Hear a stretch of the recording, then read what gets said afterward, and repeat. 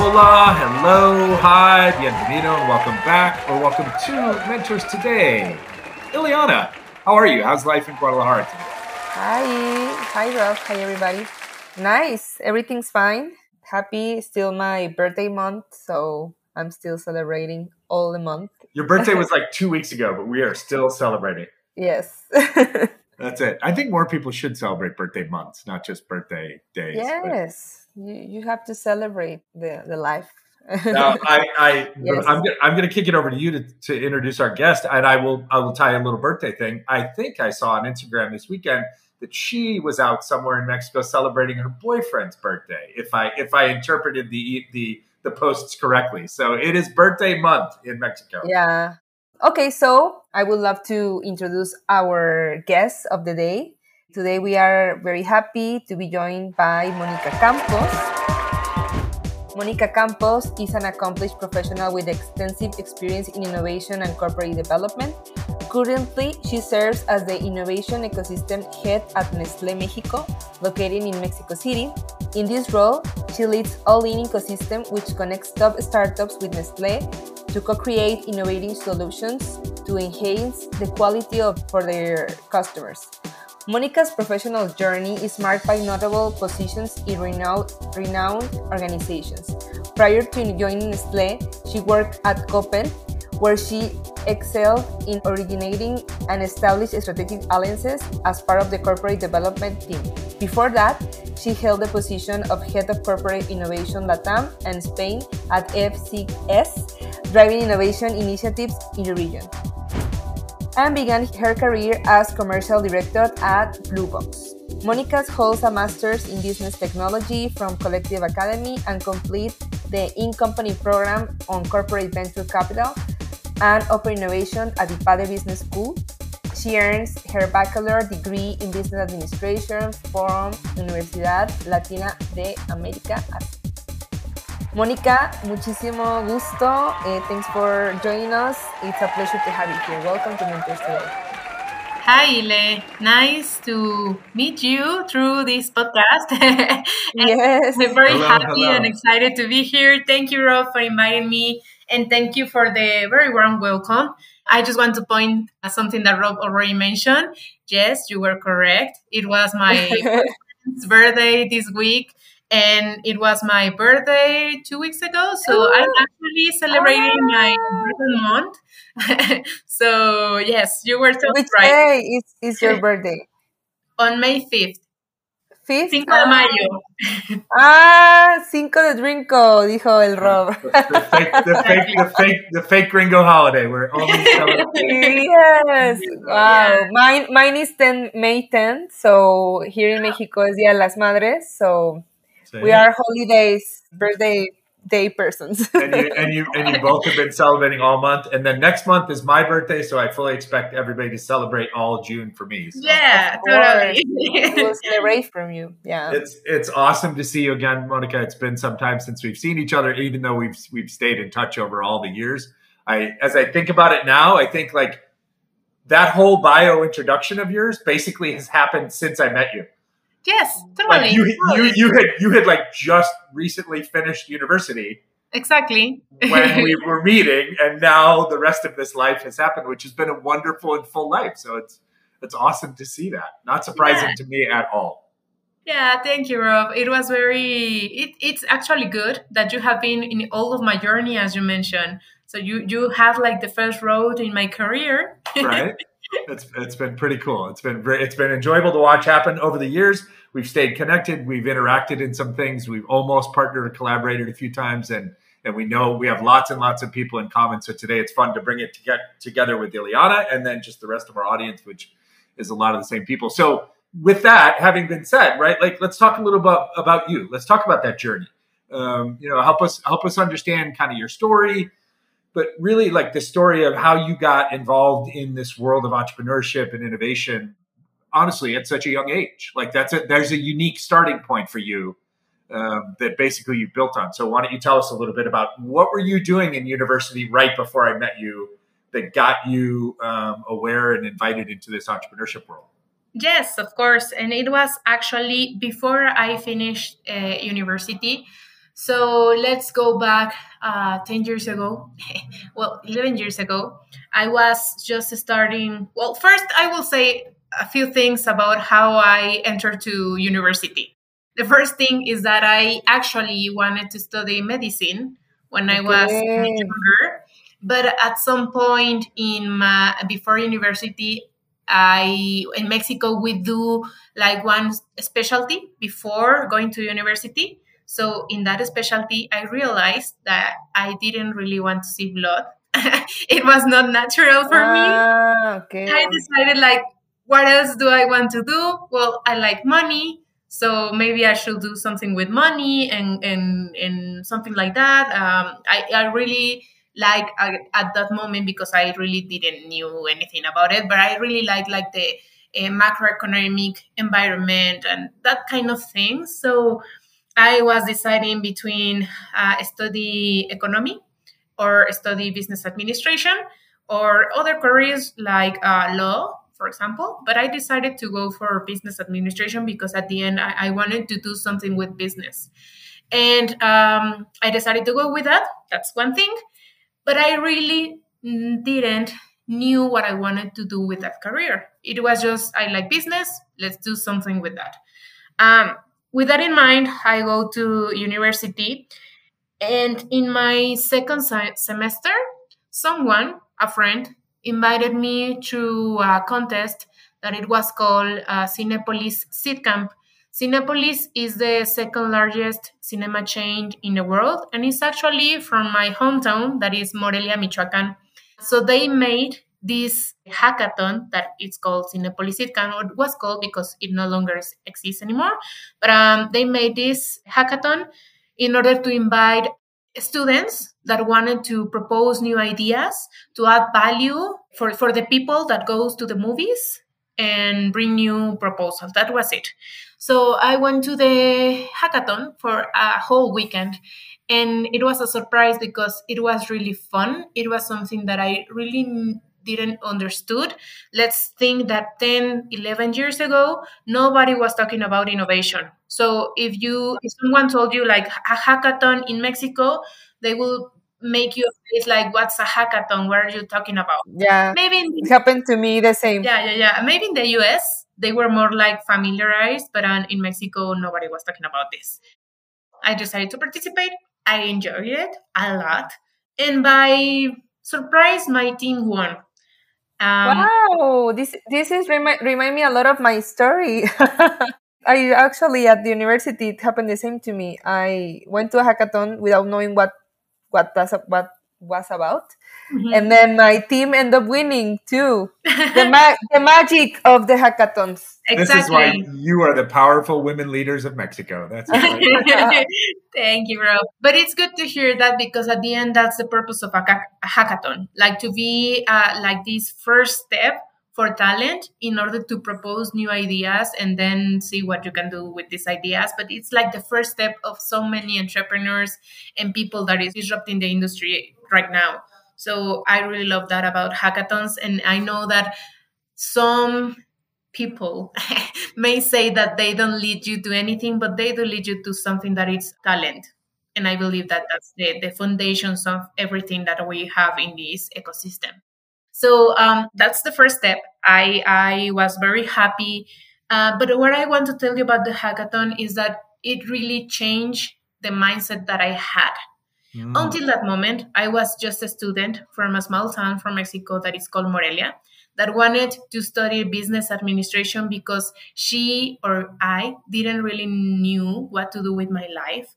I did knew that I didn't want to study medicine.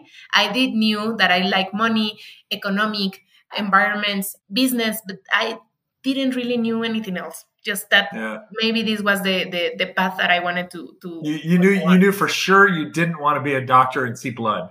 exactly. And that's it. So that's pretty good. Like we've already eliminated one big path, and now you're discovering another one. But with the hackathon, I changed my mindset because I understood that there was more in this world than my small town and my university. And from a small town girl, that was a huge thing to to find, maybe not in larger towns like Mexico City or There's Angeles. we've got another small town girl right here. She's because Ile, even though she's in Guadalajara, she's originally from La Paz. Yes, there's nothing. And I knew from that moment that I wanted to do something more significant with my life, and to see what else I can bring to this table. So I won. Cinepolis bought the idea. We decided not to continue with the project because they did give us the chance to incubate the project, but we decided not to do it. They pay us. And from that moment, something happened that is the founder of a company that is now called Blue Box. In that moment, didn't have really Blue Box created. It was just an idea. So he was the person that did this hackathon for Cinepolis. And when my team won, Cinepolis told him, this is something good. It was a very first exercise, but we want more. So now go and create something new and bring us the next level of this hackathon in order to implement that. So he come back to me and told me, well, Cinepolis just asked me this. I don't know what I'm going to do, but I will do something. Do you want to join me? And I was like, hell yeah. You don't have to say more. Let's do this. You're like, because this is pretty cool. Like, this is fun. Yeah.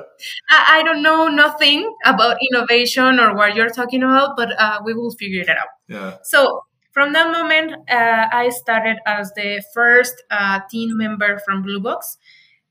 We created another hackathon that is what actually called Startup Weekend. We did one in Morelia with the vertical of tourism, and we were exploring. Some new team members were added to the company, and at the end, what we created was the first corporate accelerator for Cinepolis. It was a corporate accelerator that wanted to make an open call for startups that were in the entertainment industry in order to incubate them, maybe try to see what they can add to Cinepolis model. But it was a very disruptive accelerator because it was the first one. The first of the kind, no? Because I in that time, nobody has a corporate incubator. Exactly. There were accelerators, but like ecosystem accelerators like Guaira and Devor, and that's it. But it was the first corporate accelerator by a Mexican corporation.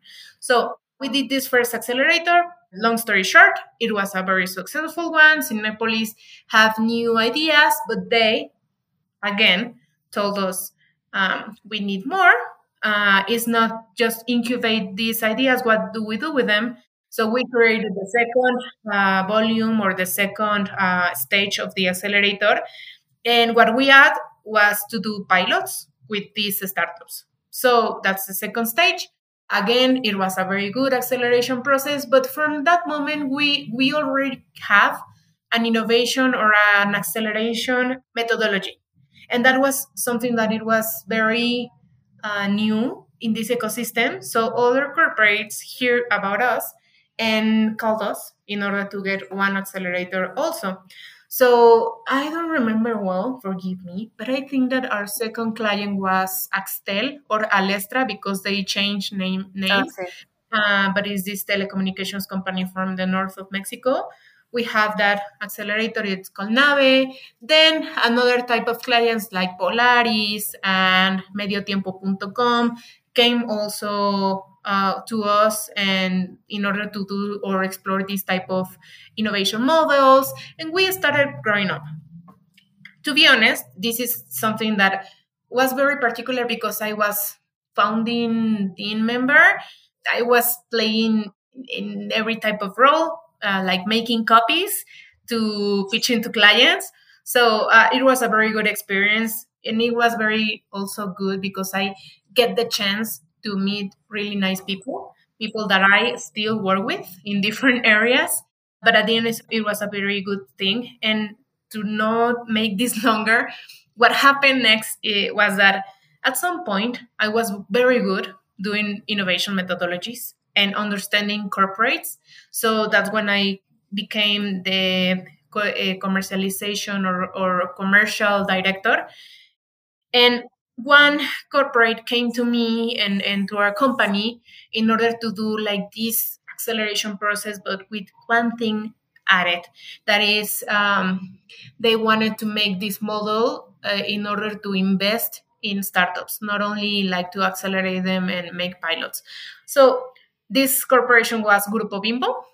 And in a few months, what we created was the first accelerator for Grupo Bimbo for their business units that it's called Bimbo Ventures. Bimbo Ventures started, if I don't mess up, in 2015. So you can double check the Bimbo Ventures story by going back to like episode 60 of our podcast. Yeah. I'll check it out. When we were lucky enough to interview Maria Morphine, and Maria, that's nice. Maria shared much of the story. Which is great. I didn't realize the tie-in between the two of you. That's awesome. Actually, I didn't get the chance to work with Maria because Maria joined Bimbo Ventures a few years ago. Yeah. But I get the chance to work with Jose Manuel Ramirez, that was the first Bimbo Ventures director. I believe that she mentioned. So with Jose Manuel Ramirez, we launched Eleva in 2016. And from that moment, everything changed. I think that for Blue Box, that opened us so many doors. And we created a lot of initiatives after that with Grupo Bimbo that we replicate with other corporates. But I think that the most important thing that I make in Blue Box was this ecosystem for Grupo Bimbo. It was a very good thing, and I'm very grateful to live it. But with that in mind, what I learned from Grupo Bimbo is how to invest in startups, how do corporates need to invest in startups, how to work efficiently or make this relationship better between a startup and a corporation, and how to think as partners, not as investors or as accelerators, because Bimbo really gets this point of being partners in these businesses. And I really love that. So Grupo Bimbo teach me more than I believe that I teach them about innovation. But when I reached that point, I started to think, okay, what's next? I already managed the clients. I already developed Bimbo's account. I am already opening a new office because in that moment we were opening office in Chile. So I started to think some things, and another things happened. I really love Blue Box, but we started to having some internal issues. So transitions happen. Yeah, transitions happen. And I decided... what happened? Why did you decide to took another path? I think that in all startups, there are different timings for different people. So you have the founding teams members that actually put the foundations. But at the end, you will need other people that has more structure, that brings other things to the table that you cannot bring because you already were in this company for so many years. I think that it's not a particular problem. Yeah. It was just that my timing in Blue Box was it. I no longer I no longer had anywhere else to grow. And I will give you an example. For example, someone told me, open a new country. Yes, to put the same thing that I have been doing for the past 8 years. So putting a new office wasn't really the next challenge that I wanted. I wanted to learn more. Yeah, you were. I mean, you've essentially established yourself. I'll say this, exactly. you've established your timing. Established yourself as, my words, like one of the experts in this space in the country or in the region right now. So it was also like natural timing for you to move on to use those experiences in new ways, right? Exactly. As opposed to just expanding something that you already kind of, and also, I mean, you had been there since you were super young. Yeah, I mean, so like, it was my own experience. Like 18 to 24 is like that's a lifetime, exactly. right? For both career or personally. I mean, so yeah. So, all right. So awesome story. Thank you. There's like a lot, there's a ton to unpack there, but it's very clear how you got involved. I will say, Ilya and I talk about this often. It's funny how the thread throughout many of our episodes of how things got started, like in Mexico, or how things got started in Latin America, ties back to basically startup weekends or hackathons. Like there's it's like everybody, no matter what level they're at, somewhere along the way they got crossed over through a startup weekend or a hackathon type event. Exactly. Which is really cool. So, all right. So let's talk about current day. So Ile transitioned us through like kind of how you left, why you left. So let's talk about the current day a little bit. So talk to us about, so the program that you had inside of Nestlé is called All In. Is that correct? Okay. So tell us about All In and tell us about what you guys are doing at Nestlé. And then we'll ask a bunch of follow-up questions that'll kind of take us a little bit deeper. So. Yes. First, I'll just type this comment to my last story. So when I left, I decided that I wanted to do this, but to have a bigger impact directly by doing it in a corporation. So that's when I went to Coppel and now to Nestlé. But Nestlé in particular, when I decided to take this challenge, I really like it because the food industry is one of the industries that I believe that has the larger impact in our society, because we provide food for people. We also have the challenge to reverse climate change at some point. We are one of the most contaminant industries. That's why. Not company, industries, food and beverage, it's the industry. So that's why I decided to come to Nestlé to work at the largest food and beverage company in the world to make a larger impact. So when I came to Nestlé, we already have this all-in program, but at the moment it was just an entrepreneurship program in order to boost the entrepreneurship culture among the Mexican company.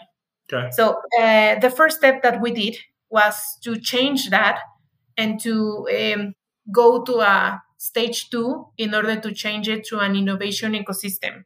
And what we understood at that point as an innovation ecosystem is that we have this entity that connects us with external partners that have different value propositions.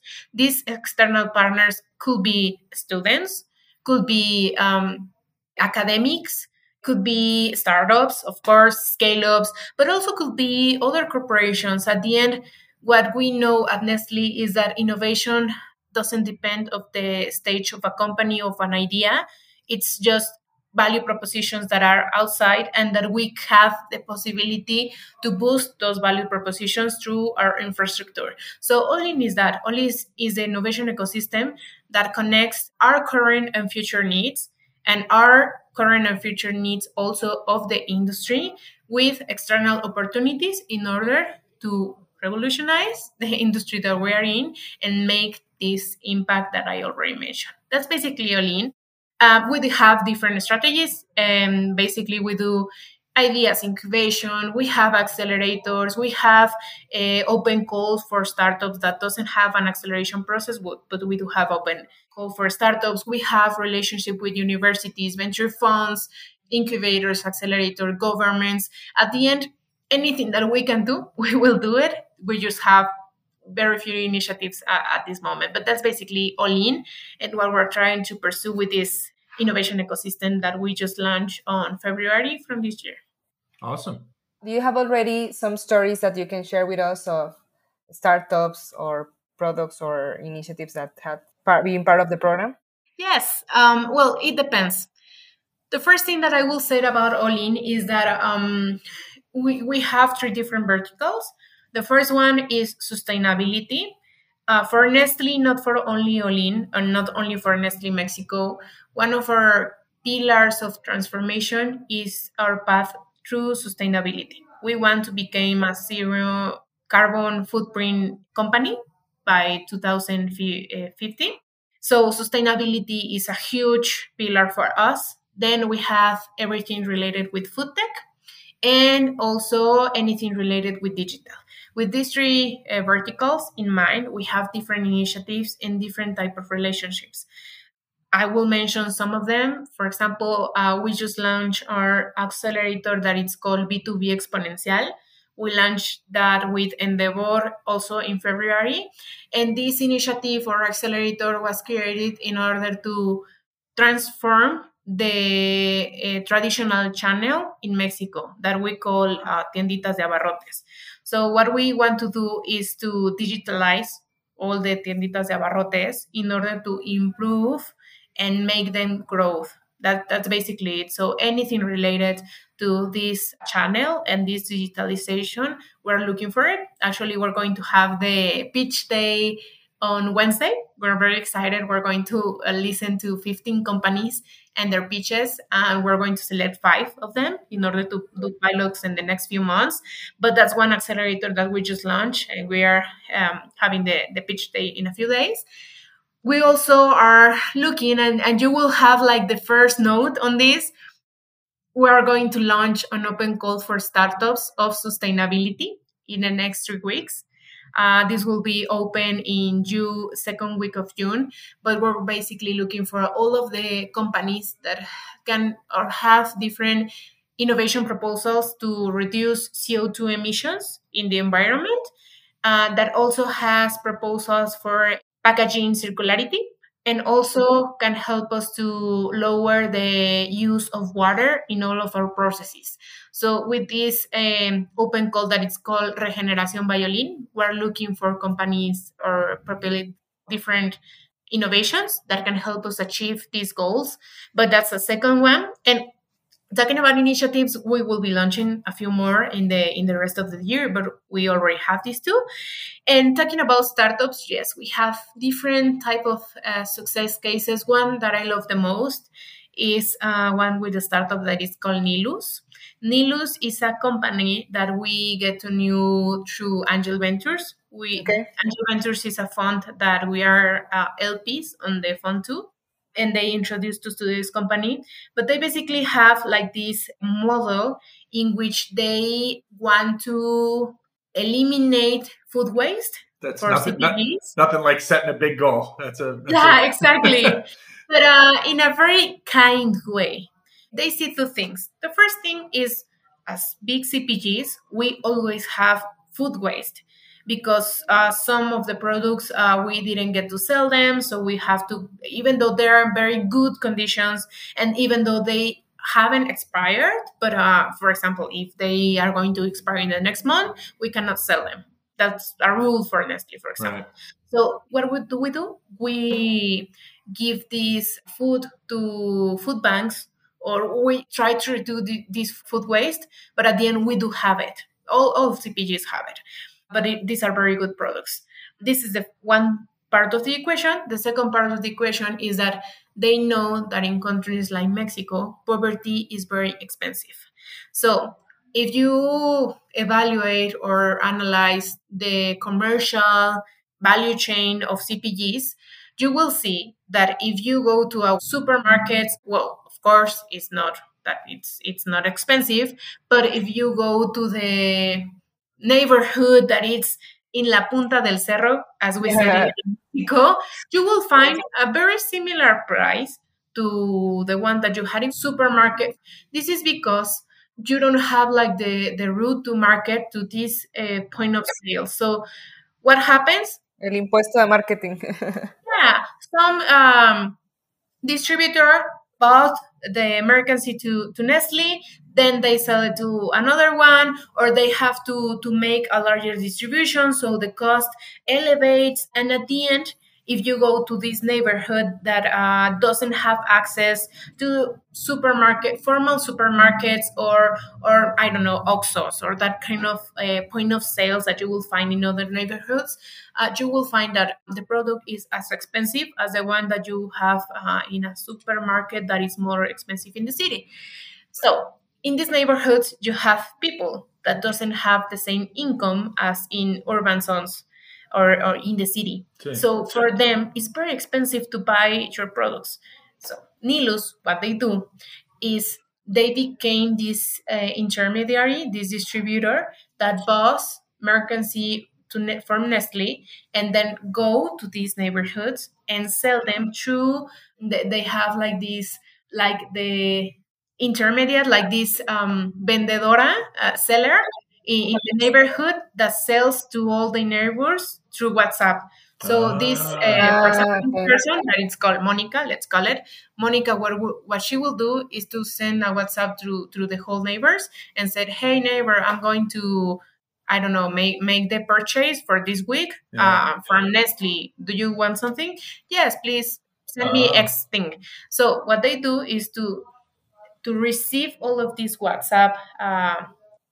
Yeah, like yeah, the moderators or Exactly. They will receive anything. They consolidate the purchase from all the Monicas that they have outside, and they will negotiate a pricing point that is better for them because they are buying in a so much more volume than they can do by the themselves. individual consumer can. Yeah. So they essentially set up like a more informal distribution channel with like sales agents that are embedded in local neighborhoods, almost like an Avon lady or like Exactly. yeah, right, like that. That's the same thing. It's like an able lady. But at the end, what I like about Nilus is that we're selling through them, of course, product that it's line products, but also food waste. So at the end, what we're doing is if I have a product that is going to expire in 2 months, they will sell it in a week. So I no longer have this thing that I cannot sell in because they do can. So they don't have these policies like other supermarkets that don't allow me to put this in their channel. But at the end, I like that about them. We are lowering the food waste and really giving a better price to this segment with a very better value proposition, and we're helping them to obtain our products in a lower price, and at the end making poverty being less expensive that it already is. I really like that company because of that.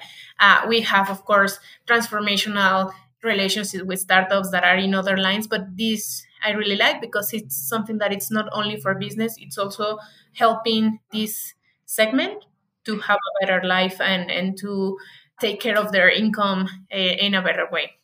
Yeah, that's awesome. And I was thinking now, Nestle is a international monster. It's huge. So I wonder if these initiatives or if there's another in another country a program like this, or did you share like these kind of initiatives with other countries, or how do you or this is something very unique from Mexico?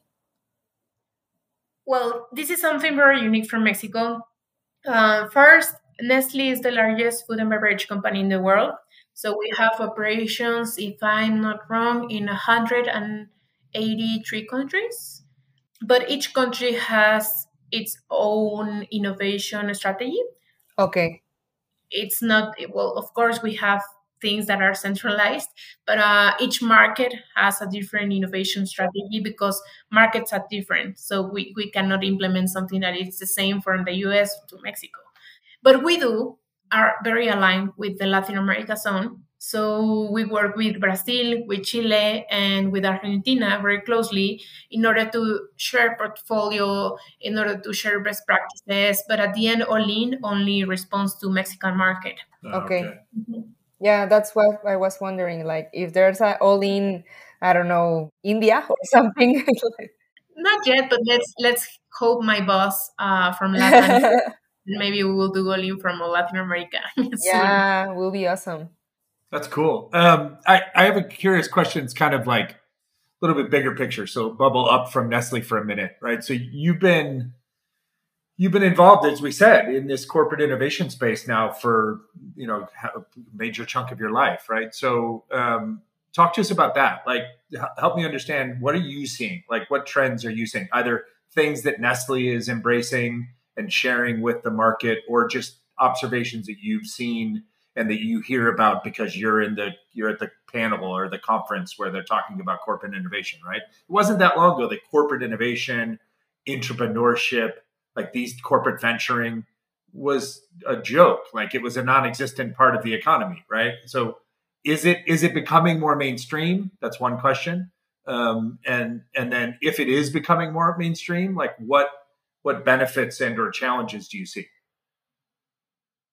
Okay. I do think that it's becoming more mainstream. I do Still think small that though. Yeah, it's small because at the end, this is like only for business. It's not something that everybody is going to know about. This is that's I think the reason.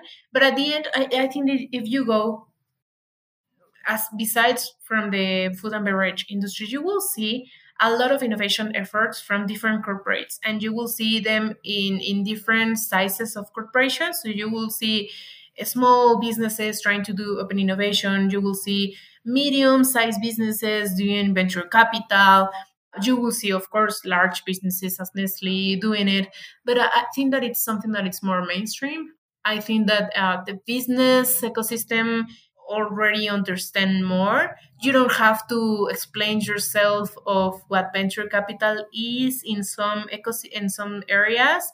So I do think that it's more mainstream. But at the end, it's a specialty. It's like, of course, I'm saying this because I have been working in this 10 years.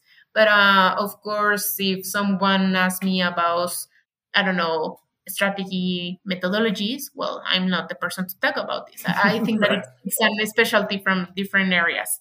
But with that in mind, yes, I do think that it's mainstream for the people that it's in the innovation field.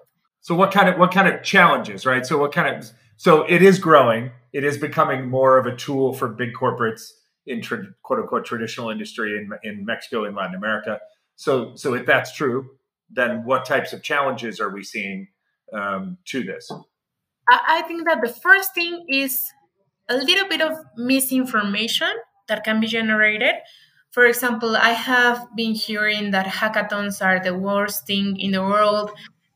And I said, of course, you're not going to make an IPO from an idea that comes through a hackathon, but it depends on why do you need or what do you want to achieve with the hackathon, right? I love hackathons. Of course, I'm not going to put all my innovation strategy on hackathons, but if what I want to do is to increase the innovation culture in the company, of course, I will use this instrument. So what I trying to say is that the first thing that happens is misinformation, and because I believe that there's no one size fits all strategy for corporation. It depends on what you need to do. And something that we have been discussing with some peers in this industry is that some of the new corporations don't understand that if you don't have culture, anything that you will put on the table will not grow, because at the end you need the people in order to grow anything that you want in the company. And if people don't understand innovation, or if you don't have the culture to have this innovation, you will not follow up on anything. So I think that that's the first point. Misinformation. There's no one size fits all talking about innovation. Every vehicle is valid depending on your organization needs. The second thing is talent. Since we want or are doing more innovation areas, we need more talent that knows about innovation, about venture capital, about startups, about lean methodologies. And there's no so much talent in the market. So that's the second thing, second problem, to have or find the talent, or to incubate yourself the talent. That's the second I mean, I think about it like just in the context of this show, right? So here's Ileana, who worked at Tech de Monterrey Innovation and at Endeavor. Here's you, who worked for 2 or 3 different big corporations. We already referred to Maria Morfine, who came along into Nestle or into Bimbo after you, right? So I mean, we've had 75 guests on the show. Probably 25 of them have been people tied to this, and that's still too small of a universe. Yeah. Right. So, but that's a happy problem. It's a problem, but it's a happy problem. Yeah. It's good that the industry is growing. So it's a problem at the end for us. We don't have the whole hands for making these initiatives. But I will say that those are the 2 problems that I see. There's probably more, but the ones that I can call are those 2. We already listened to all your journey and your experience, but I want to know, how has it been being a woman in these positions in Mexico and being a leader in the ecosystem for you? Has it been difficult or nothing at all? It's a tricky question. Of course, it has been difficult. I will not say that I have had the most support from the beginning. Of course, I don't have it. And I will add another thing that it's the age. So I started in this business when I was 18 years old. That was a very huge problem, but something that I can recall from these opportunities that it gave me very huge confidence in myself. So I always mitigate the problem of being a woman and being a lower age by having confidence in myself. So yes, I do have it, Ile. I don't know if you have it at some point, but yes, I did have it. Yeah, like I agree with you with the age. For me, I think was more about the age than the gender, because everybody was like, "Ah, you're like you're so young. How what would you know like in this Yeah. point?"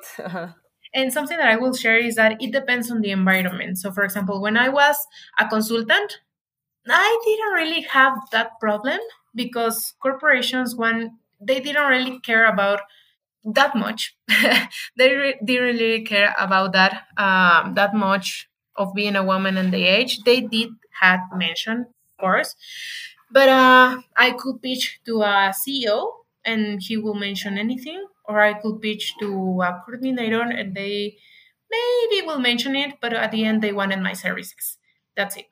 But when I came to the corporate environment, that changed a lot because, of course, seeing a girl that didn't started from the beginning in the company, and that even though that she had started in the company, she only have 10 years experience.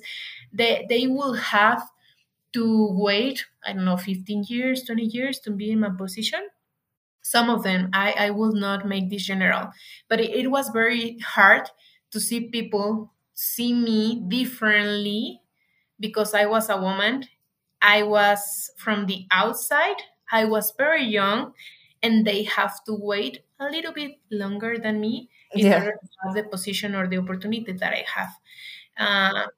But yes, that's something I want to clarify. It depended. When I was in a startup, it didn't happen that much. But when I came to corporate, Yeah. it It's very did different, no? change. Yeah, it's so different. Yeah. That's what I was listening, and that's what I was thinking. Like in the corporate environment, and in a really traditional industry, right? So food is it's 1,000-year industry, right? So all of a sudden you're young and you're a woman in a culture that's probably upper executive levels are dominated by men, right? Yeah. And And I will say something about Nestle because I think that Nestle is a very diverse company, very, very diverse company. But at the end, it's different because you just came to the company, you're an outsider. And I will not say that my teammates mentioned this to me, but of course, you can see this in a world of people that they think in certain way. Not everybody, but it's different. yeah, yeah. All right. So I have one kind of big Nestle related question and industry related question. I'm curious. I think you kind of talked about this. Your big main areas of focus at Nestle are sustainability and then two others. What were the two others? Digital transformation and food tech. Okay, so those are the three kind of corporate directives, right? They apply to everything. If we were to talk more about just kind of the trends that we see coming in the industry, so this is almost like a consumer question, right? We're just consumers of food products that Nestle makes. So I'm curious, like, what are we going to see from Nestle in the next 10 years, in the next 20 years? Like, are we going to see just dramatically better products or different types of products or healthier products, or is all the packaging going to be more sustainable? Like what should we maybe give us like two or three things that we should be excited to Oh, look for? yeah. Well, the first thing that you will see, it's a holistic company. What I interpret as a holistic company is that it's a company that it's not only focusing on profit, but also focusing on the impact on the families, communities, and the environment or the planet. So our business model already has guidelines and already has goals that are not metrics only, or well, have metrics for other things like environmental metrics. We do not only measure profit, we measure other things that are based on this that I already mentioned, how we impact the families, the communities, and the planet in a positive way. So that's the first thing that you will see. You already can see it. Nestle has this in the mission and the ambition of the company globally, but we are pushing forward to be more than we are already are today. So that's the first one, a more holistic company that doesn't think only about profit, but also what we are giving to the world through our company. And the second thing is that Nestle has been always differentiated from the competition by one thing, that it's we are actually a nutrition company. Even though we are a food and beverage, all of the things that we do are focused on how we nurture people and families. So I think that you will see more about that. Maybe we have to be more bold. We have so many innovations in this field. For example, maternal formula milk is one of the Nestle's innovation. This is something that was developed in Mexico. Actually, this innovation, Really? Nestle bought it. Yeah, But way back in yeah, like, way back, way back. But this is wow, one of the innovations of Nestle. We are pioneers on maternal milk, or well, maternal formula. that's And super cool. We should like expose more those kind of achievements, no? I exactly. think we just did. So Yeah. yeah, so you will see, and we want to give more of those things. And this is not commercial. Of course, we support lactancia materna. Yeah. Breastfeeding. Yeah, breastfeeding. Yeah. We support that, but if you cannot breastfeed by some reason, you can always give formula that will be very healthy for your babies. But we will want to bring new innovations like this. For example, another innovation in the food field is Nespresso. That's an innovation Yeah. from Nestle. It's more, well, it's healthy because it's coffee, but it's more like an experience than a product, right? Yeah. But you will see more about that, how we keep creating products that are for nutritious nutrition of the people and the families and the communities. I We love that. want to be improving in that. And I think that the third, well, I will add a third and a fourth. The third has to also be with food, that it's we are talking about nutrition, but we do want to keep the food in the door in order to find these new trends. Of course, we're looking in plant-based. Of course, we already have things plant-based, but maybe in the future we will talk about cellular food, Sure. maybe. Synthetic, cellular. Yeah, Yeah. Right. when that's regulated and when that's proven that it's good for people. But if this is something that can add value to people, we will definitely look at it. So that's like the first thing. How can we make things in order to have better food? And the fourth, but not least, is new business models. We're always looking for new ways to achieve the customer expectation. So right now we are a very traditional company. We sell to distributors. Distributors go and put the food in the point of sale. But we're looking for new ways to serve in different formats. Sure. You gave an example with that Nilos example, right? That's not only a Exactly. new company and a new partnership, but it's an innovative business model. It's a different way to sell, right? It's a Exactly. different way to access product priced differently for different markets, more Exactly. personalized, more. Social, responsible business model. That's fascinating. Exactly. That's awesome. Thank you. That's a really clear picture of Nestle. Yeah.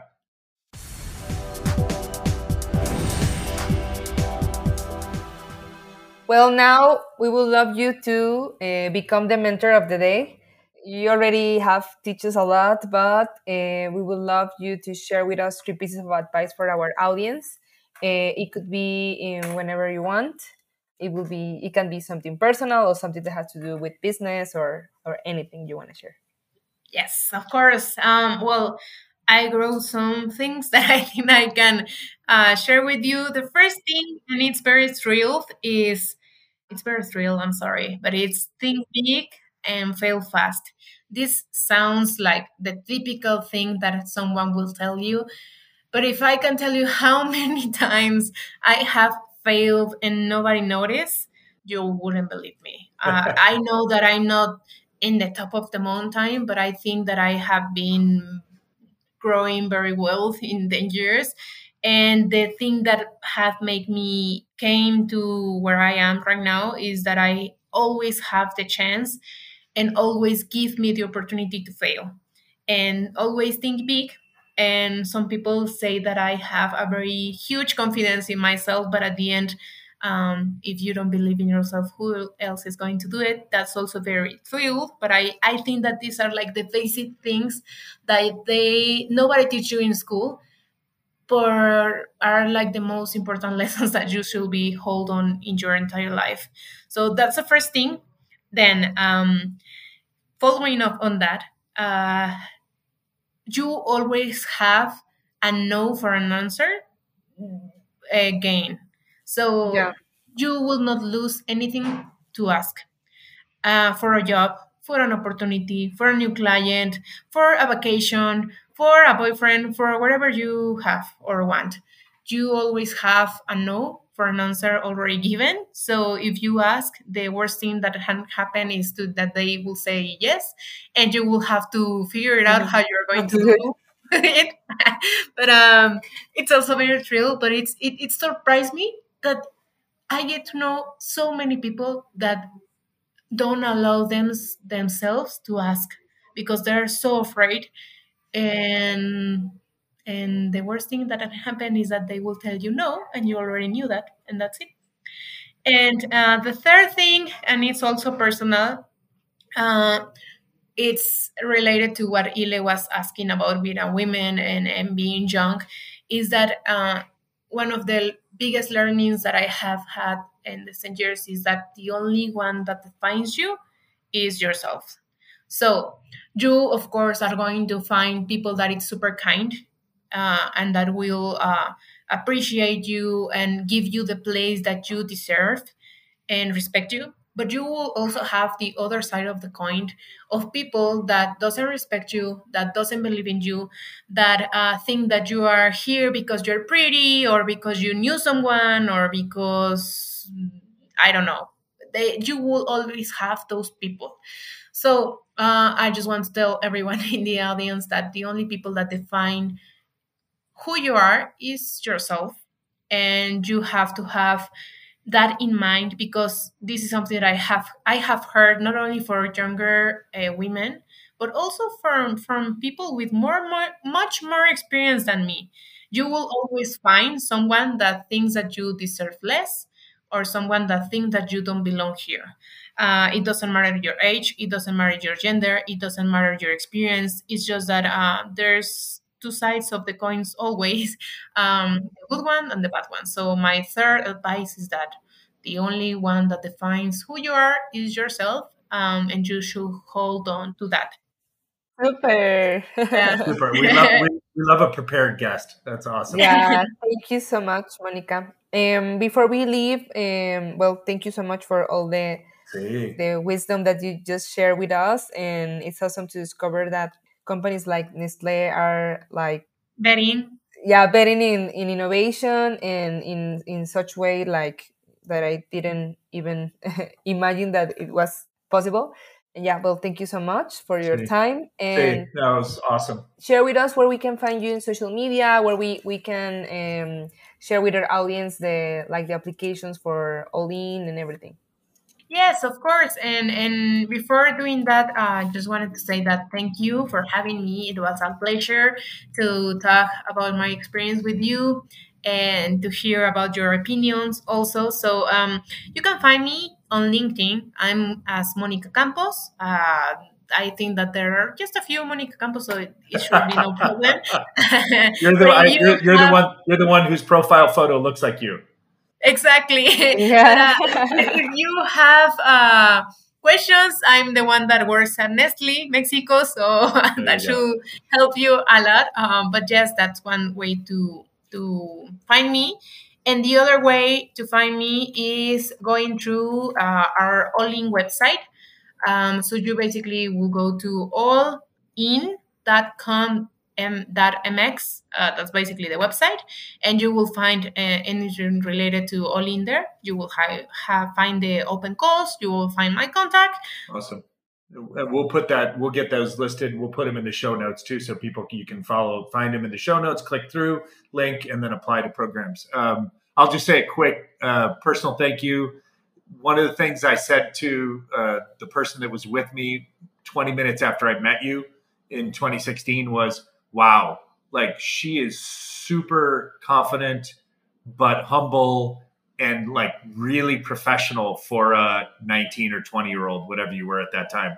Right. So like, it's great for me to see, just personally gratifying for me to see this many years later, you're completely grown, completely mature, but basically the same person, which is the ultimate compliment, right? You've evolved and matured in your experiences and your perspectives, but the truth is you have that same foundation.